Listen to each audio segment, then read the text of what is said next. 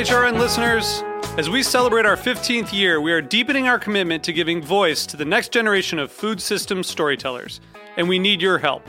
Our internship and fellowship programs help activate new possibilities for underrepresented and underestimated young people through experiential journalism, audio engineering, and production training. Through these unique programs, HRN helps food equity stewards build essential workforce readiness skills that expand their potential and foster economic mobility. Please consider supporting these critical programs. And with a minimum donation, you can be entered to win a dinner for two at an amazing restaurant in one of 8 cities and tickets to a concert at a great venue in one of those cities. We have incredible partners across the country who have donated, as they also share our passion for helping to educate the next generation of food systems storytellers. Check out heritageradionetwork.org/15 to donate and enter to win today. That's heritageradionetwork.org/15 to donate and enter to win today. And make sure you donate before March 31st. Thank you. You're listening to Heritage Radio Network. HRN is food radio supported by you. Learn more at heritageradionetwork.org.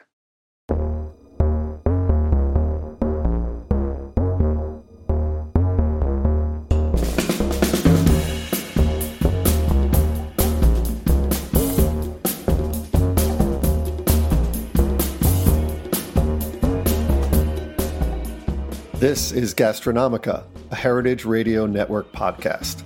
I'm your host for today, Bob Valgenti. This series is produced in collaboration with Gastronomica, the Journal for Food Studies. Gastronomica's Fall 2022 issue, now available online, explores the themes of transformation, adaptation, and preservation. Join us as we talk with authors. Today, we'll be talking about an essay from our most recent issue of Gastronomica entitled The War in Ukraine and Food Security in Eastern Europe, an essay that focuses on food security issues in Eastern Europe in the context of the war in Ukraine, a paper that arose from a panel discussion called Feeding Resistance and Refugees in Ukraine, the Humanitarian Crisis in Eastern Europe. Our guests are Diana Mincita and Fabio Parasecoli. Diana Mincita is an associate professor of sociology at the City University of New York City Tech. Her research focuses on environmental dimensions of food systems, gender and labor in agriculture, and food sovereignty both in and outside of Eastern Europe. Fabio Parasecoli is a professor of food studies in the Nutrition and Food Studies Department at New York University, researching food cultural politics, media, and design. His most recent book is Gastronativism: Food, Identity, Politics, from Columbia University Press, published this year. Thank you both for joining us, and welcome. Thank you for inviting us. Wonderful to be here. Great. So why don't we begin? Perhaps you can frame for us the article or the essay, or really it was a kind of record of a panel discussion that was published in Gastronomica. I will jump in and explain this piece to be written in the context of the first 2-3 months of what is happening in Eastern Europe as the war in Ukraine was raging. For us, the concern was that most of the attention was focused on global markets and the impact on global food economies, and also, or obviously for justifiable reasons, and importantly so, on what is happening in agriculture in Ukraine. And the influx of refugees and also the strain on all kinds of provisioning systems that were happening in Eastern Europe were generally overlooked. So our panels was one of the first efforts to understand the impact and begin thinking conceptually about what issues are there and how are they dealt with and what are the pathways forward, to kind of begin imagining what impact and positive possibly outcomes it could bring in the future in terms of food sovereignty and more. And we also wanted to make sure that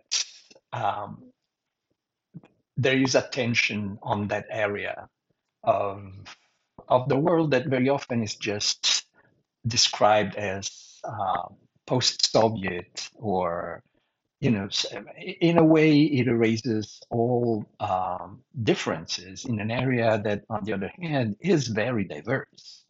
Not only that, it's very important in terms of population, in terms of economic impact, strategically.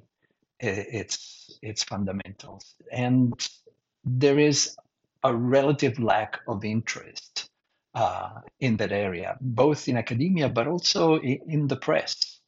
And so we really wanted to get together and maybe contribute a little bit to fill this gap of knowledge. So would you say that that was the primary goal of the panel as you construed it? I mean, obviously it was, just a month or two after the beginning of the war in Ukraine. So there was, perhaps the imperative to frame what was going on within the context of food studies and looking at those local systems. But was there also a goal beyond sort of shedding a light on the area and coming to understand it better? Was there also a desire to perhaps talk about maybe the side of war that we often don't think so much about? There was a lot at the beginning of the war that sort of revealed how important logistics were for the military operations. But anyone who works in food studies understands that logistics are always central to how food is moved and supplied and provided for populations. So could you perhaps maybe talk to that side of how coming to understand the complexity of the food systems in this region of the world shed a light on the sort of centrality of moving food from place to place and how many hands are involved? I can make 2 points and would like to begin by saying for us, the panel was also a way to start finding the language to talk about the crisis that was unfolding. Just as many of us have families in the region, and just to see all this major transformation, the war economy unfolding in and touching every aspect of life was very deeply personal to extent. And so to pull back to the issue of infrastructures, something that would have not come across from analysis from outsiders was how clearly the intersection between energy and food became so prominent, because this region depends on Russian oil and gas, and with the fracturing of relationships and cutting off trade relationships, gas prices shot through the roof, and that impacted not only the ability for people to move around and an influx of refugees, etc., but it really had an impact on what will be grown on farms. It had an impact for the rural communities because they could not afford to travel further, even as they wanted to go into cities and sell food. For example, small-scale farmers, it became more difficult for them just because it was so expensive.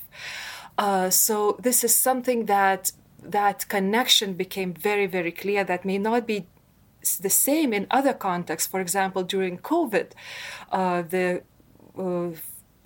the supply chains broke because of the dependence of these distance distributed suppliers and labor shortages, but not necessarily the energy issue.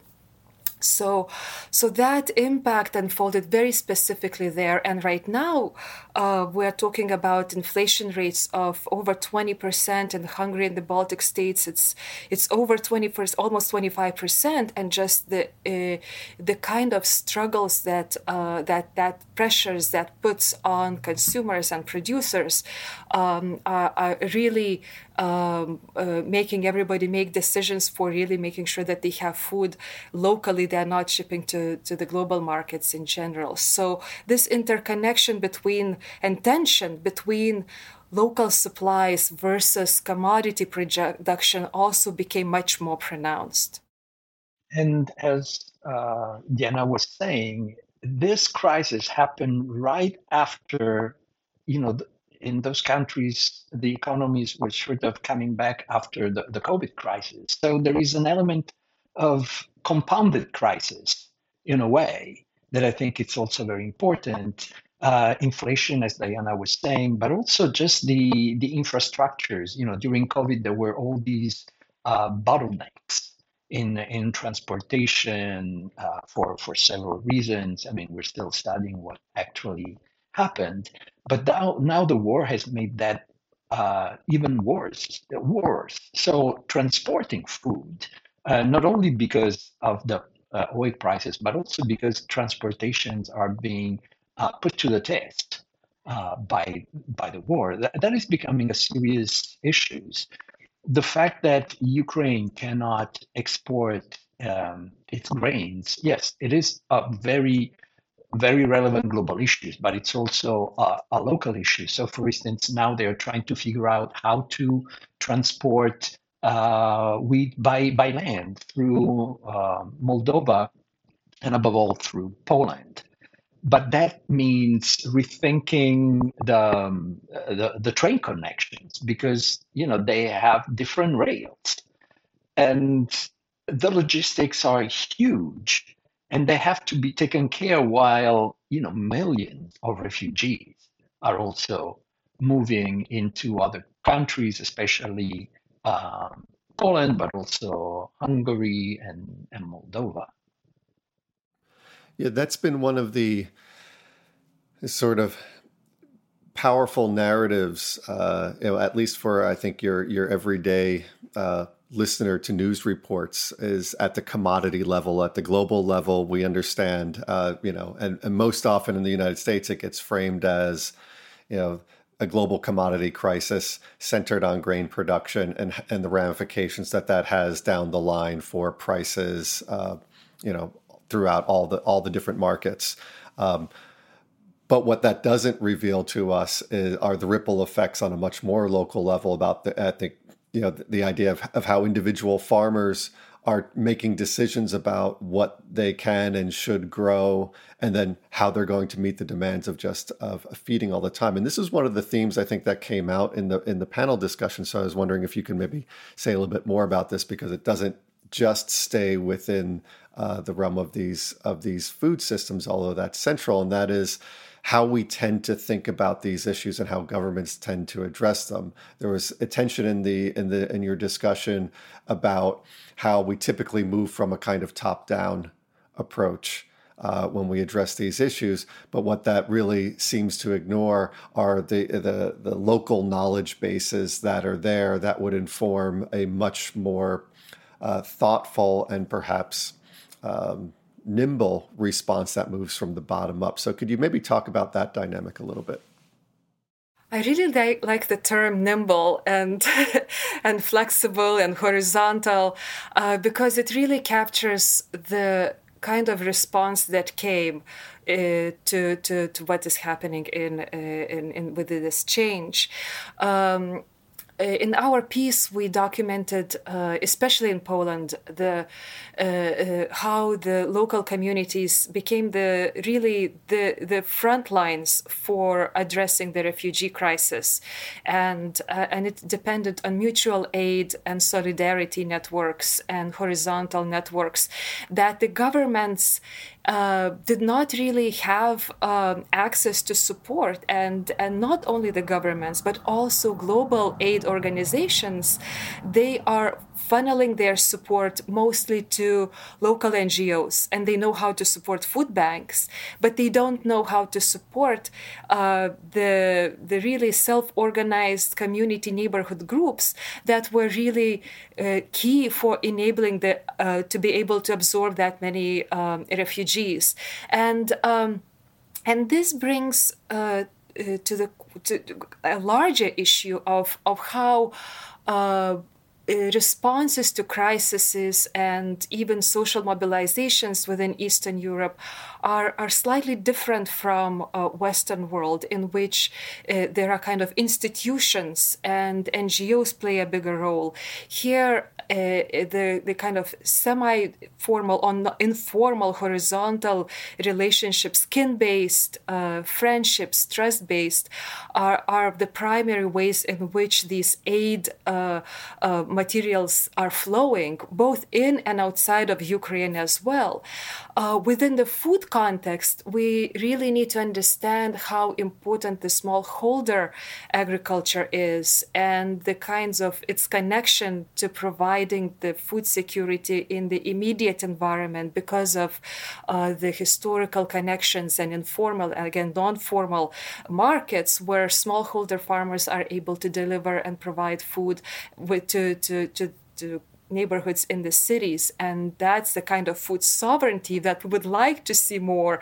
And yet the governments have not been doing enough, responsive enough, and or learning from the Western models of that focus on industrialized agriculture as a source of food security, that have not been able to build and respond to this ground up efforts. Is there a change? However, at the outset of this discussion, it was the beginning of the war, heading into spring, and in a temperate zone like Eastern Europe, you're heading into the primary growing season for a variety of crops. So does that nimbleness, does that ability to work solely at the local level or to center it upon the local level, does that get more challenged, obviously now as we're heading into winter? And does that create a greater need for maybe a sort of hybrid between the local and obviously the more national or international, because there's just a limit on what can be sourced at this time? I would say yes. There is a big change because the season in many areas doesn't allow for much growth, and we also have to keep in mind that because of the emergency during the spring of the summer, the amount of food produced has been reduced, and B, much of it had to be used for refugees. Within Ukraine itself, because you have all the movement from the east towards the west, but also in the neighboring country. The governments are slowly trying to figure out what to do, but I think for many countries, especially those that are part of the EU, there is this tension between the Common Agricultural Policy, the CAP, that it's structured in a way that really favors larger farms or industrial holding with the system of the single payment, what's called called the single payment. Basically, also under the influence, of neoliberal policies, Washington Consensus, WTO. We could talk for hours about that. There has been a tendency of decoupling subsidies from production and from amount produced, and there is the concept of somehow paying the farmers for the different services they provide, which is not just food production, it's also environment stewardship, it's their cultural significance and whatnot. But it's still structured in a way that it's difficult from smallholders to get hold of these funds for various reasons: logistics, administration, culture, lack of support from local authorities and national authorities. So I think, at least this is my impression, although the government in those countries are really trying to do something, at the same time, they have to deal with this larger structure, and many of the agricultural funds now come into those countries through the EU. Of course, this doesn't work for Moldova and the Ukraine, which are not part of the EU, but probably in this case, the EU should also think of ways to expand support also to those countries that are really directly affected. And what happens in those countries also affect what happens in Eastern European EU members. I would like to add to Fabio's point about that change is that has been a sea change in how the public views small-scale farmers. Very often, especially in capital cities, these rural areas, provinces were seen as backwards and they are not kind of meeting the EU safety regulations. And there are people who were outright very critical and saying this is just needs to go, we need to become more modern, more European. But that has really transformed into this outpouring of support for smallholder farmers as a form of sovereignty. In Ukraine, in fact, farmers are called war heroes because of how important their work is to support everybody, including sending food into the front. So I think this enormous change is very welcome. At the same time, there is a significant intensification of smallholder production because those who have land in the cities are trying to work it as much as they can to provide food for themselves, because there is also this kind of more perception, almost the kind of level of victory gardening during World War II, to kind of mobilize around this procurement, not only for yourself, but also for the Ukrainian cause, also for saving energy, which is also about energy sovereignty and security, independence from Russia. So there are all these kinds of ways in which this smallholder farmers who are kind of working for themselves and urbanites who are positioning for themselves are also contributing to this larger cause in general. Great. So why don't we take this this sort of rethinking of the role of the small farmer as a moment for pause, and we'll take a short break, and then we can come back after that and talk about what this holds for the future. This episode is supported by HRN business member Chemists in the Kitchen by LabX. Chemists in the Kitchen is a YouTube video series by LabX spotlighting the power of chemistry and how science and food can bring people together. In each episode, real scientists walk you through topics like making your own pickles, the chemistry behind ceviche, and much, much more. It's a love letter to science, cooking, and individuality, with some great tips on how you can apply real scientific principles to your own kitchen. Plus, it's just a lot of fun. Subscribe on YouTube to watch the entire series for free. Chemists in the Kitchen by LabX is a program of the National Academy of Sciences and supports HRN's creative educational reporting and storytelling that drive conversations to make the world a better, fairer, more delicious place. And we're back. This is Gastronomica on the Heritage Radio Network. I'm Bob Valgenti, talking with a team of authors from our most recent issue about the war in Ukraine and food security in Eastern Europe. So why don't we pick up where we left off? It seems that, at least in the perception of the populations in Eastern Europe and perhaps even beyond, a change in the way that we're thinking about local farms and the role that they play, as you described, that this way of thinking about the horizontal connections at the local level and how those have become really central to responding to what's been going on in the war.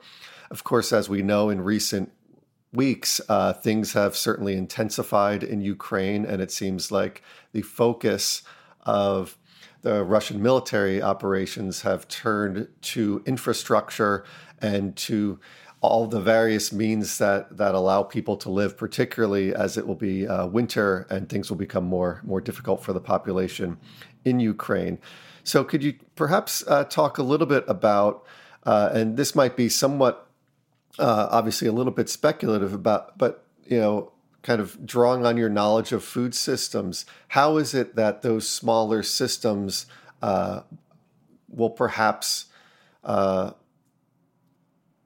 allow for maybe a greater resiliency in the face of some of those challenges, if they will? What will be, obviously some of the benefits, but maybe some of the challenges that are there? what Fabio really well put earlier out is the challenge is the entire political setup of the EU. In the EU context, but also outside of the EU, of the support systems that focus on commodity production. And in that world where all the funding and capital, and in form of subsidies, but also in form of loans, are made possible only for the farms that are able to produce commodities on the large scale. And for so far, there have not been enough ways to integrate the smallholder farmers into these projects. And as a small farmer, for example, to apply for the EU grant, you have to have somebody, a professional writing the grant, and you have to hire very often an accountant. So, I mean, it's just outside of the reach of any kind of possibilities to do that. So hopefully that these efforts that in the Baltic states have materialized into creating and supporting more direct sales have helped to establish these farmers markets that are not operating only in this kind of farmers market spaces, but near the larger supermarkets, integrating the large international, regional supply chains with legitimizing and providing space for the smaller producers to participate.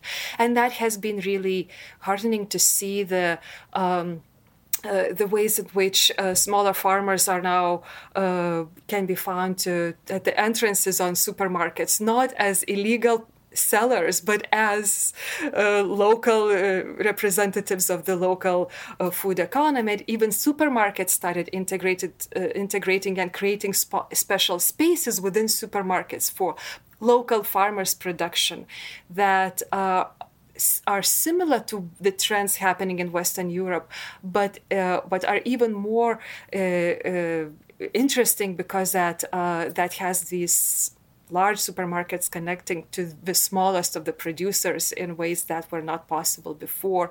So that's a challenge, but also possibly one of the ways to develop this even further. And I'm curious how it happens in Poland, that has a very strong sector in small-scale production as well.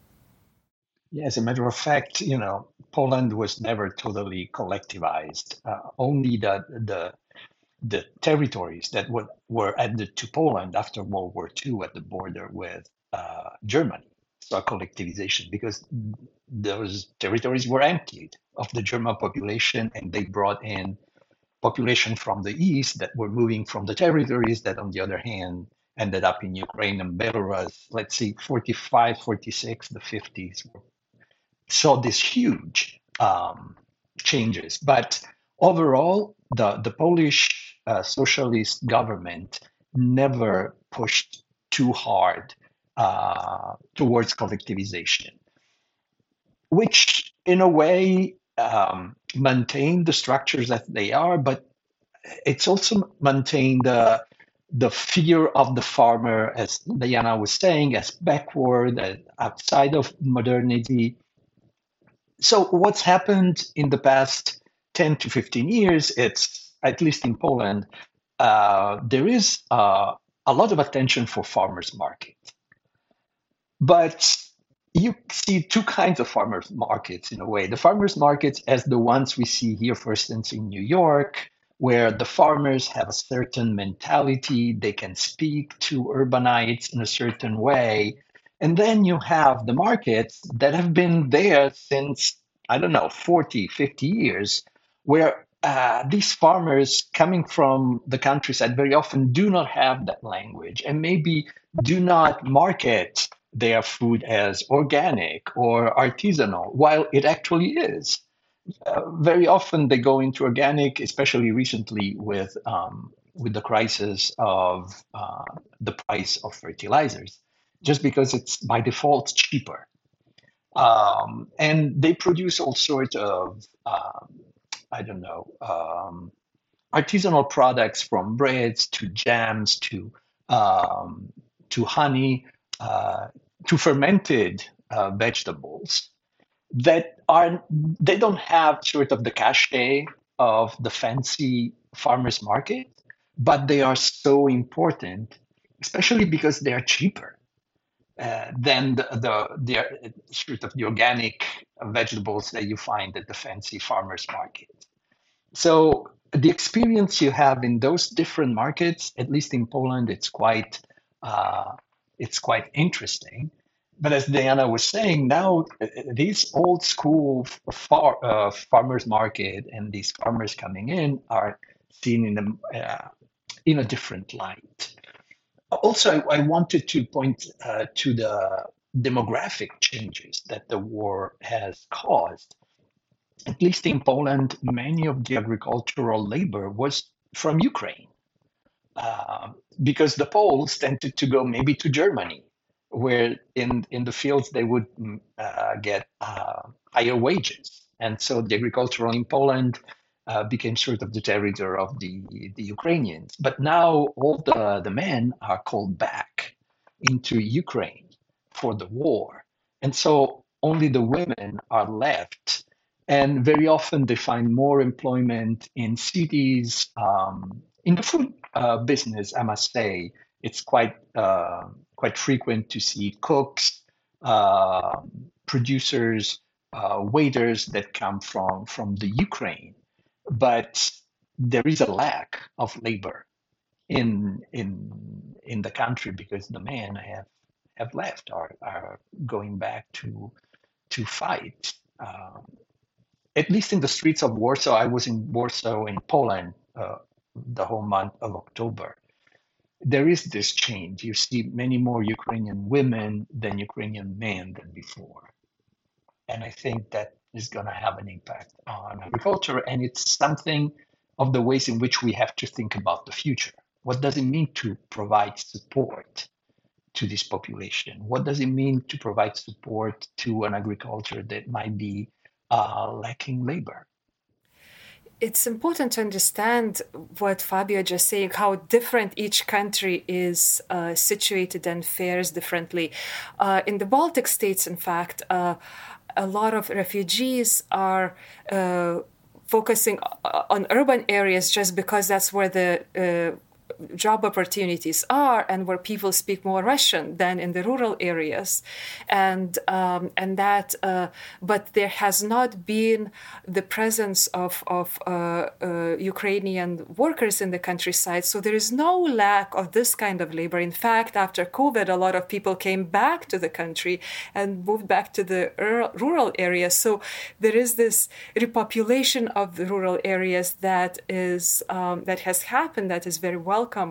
And so there is very specific changes in all of our contexts, and they are requiring very specific country-based solutions and pathways forward that we will see increasingly, in some ways, diverging these countries, different pathways, it seems. You know, to sort of pick up on that diversity, but also maybe go back to something that Fabio had mentioned a bit ago, and also because it's part of his expertise in media studies. I'm wondering on the role of social media in the kinds of conversations and connections and the ability of these systems to be resilient and to find other pathways. So for or maybe another way of putting it is, how does social media become a sort of pathway for mutual aid, and how does that circumvent maybe some of the slower moving and larger systems that have problems getting down to the local level? Oh, definitely, at least in Poland, Facebook has played a very important role, more than other social media, I would say. There are tons of pages that are both about getting food from the countryside.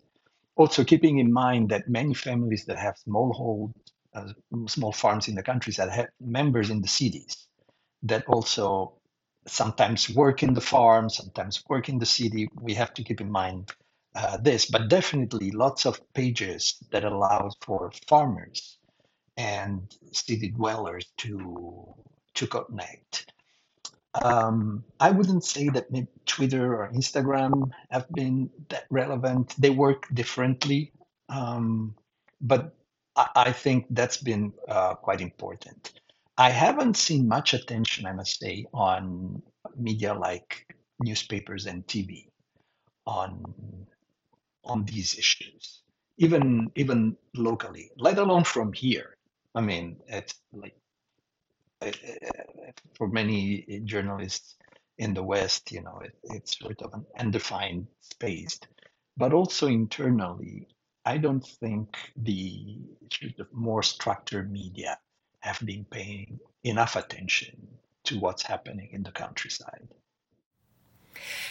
In the Baltic states too, there is Facebook has been the primary platform for coordinating all these horizontal networks and connecting people, and for the reasons that just because it's been adopted more widely and used more widely in slightly older populations and rural populations as well. So and the saturation of mobile devices with smartphones is pretty high, so that really has been central for these efforts in general. So I think it raises some very interesting, important questions about how to balance this functions of social media, such as Facebook, that enables these collaborations, along with the spread of misinformation that they also enable. And luckily, so far, we have not seen a lot of kind of embrace of some of the propaganda coming from Russia on social media, that there's just a very clear sense in which the perpetrator is Russia and what comes with that in the countries that have border with Russia. But we have seen support dwindling, for example, in the Czech Republic. There were some, obviously, in like Serbia and other parts of Yugoslavia. Just like it has been this kind of, again, divergence of paths of support and or mobilization, and the media plays an important role in this, is social media in particular. Without, if it doesn't really filter the propaganda, then it's a huge issue. Well, I think as we're getting towards the end of our time, I wanted to maybe ask what might be a little bit of a challenging question, based on the fact that the essay itself was really prescient about sort of what would be central to the ongoing conflict moving forward. But I'm wondering if both of you could comment a little bit on perhaps what, since the time that this appeared in Gastronomica, what has changed, or what have been some of maybe the sort of unexpected outcomes or consequences that you think might be the challenges ahead as we think about these food systems through the winter and beyond, understanding that the course of the conflict in Ukraine is something that hopefully will get better, but we certainly can't predict. I can start by saying that there is a better understanding of scale of the problem right now, just because at the beginning it was just so overwhelming that it was hard to see beyond the survival of it just a few months. And the questions were, will entire Ukraine will fall to Russia, and what will happen? So it's become the time scale that is already kind of longer. We are looking into the longer term, and I think a lot of, especially in the Baltic states, smaller countries, the question is how they will be able to participate in global systems, not to just provide for local populations and support these local food sovereignty, but how will they continue to be able to buy what they need, right? We are living in the world where we cannot produce all the technology, and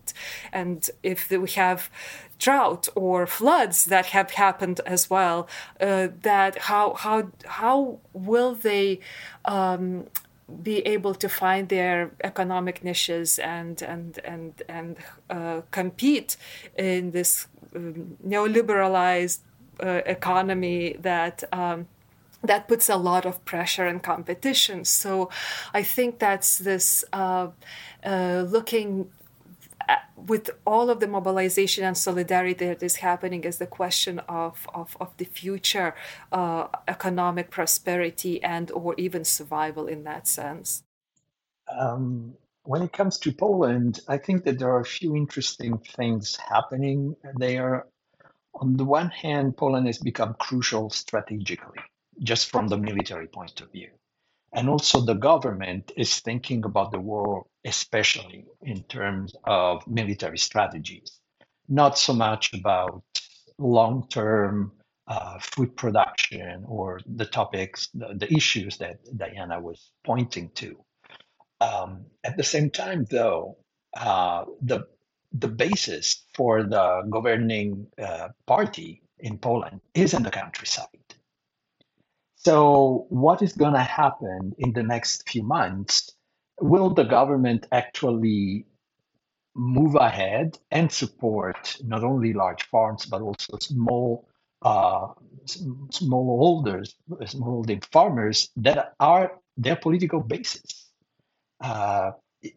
Elections are coming up soon, and I think that will have quite an impact. Also because the opposition so far hasn't been able to talk to the countryside. It is mostly an urban and Western Poland force. So I think that will have an impact in the next month and as the elections come closer. Yeah, there's a way in which it all goes back to the sort of relation between the city and the countryside that Adam Smith had spoken about. Maybe with that thought in mind, maybe just very briefly, either of you could comment. Is there hope that coming out of these changes and this tumult that maybe there won't be not just more respect, but also we'll understand a little bit better how to integrate those smaller and local systems into global food economies, to begin to see them as not only more central, but perhaps even more powerful within the way that we think about how food is moved? I am very much hopeful. I think this is the historical moment in which we recognize how these resilient, multifunctional, biodiverse farms are at the center of the really incredibly changing economies, and they are gaining more visibility, if not political power, but at least visibility in the public debates and policy, hopefully, decisions. Yeah, I mean, the hope is there, also because it's a necessity. And as the winter months will go on and the war continues, it's the revaluation of this form of local food sovereignty, biodiversity, the role of small farmers needs to be taken into account. It needs to. So we'll see how also the governments and the institutions are nimble and realizing and figuring out how to deal with it. Well, I think we can end on what would be a hopeful note there, that things can change and that we can learn from this. So I want to thank you both for joining us today. Listeners can read the full piece in Gastronomica, the Journal for Food Studies. For more details, visit gastronomica.org. Join us again next week for our final episode of the year.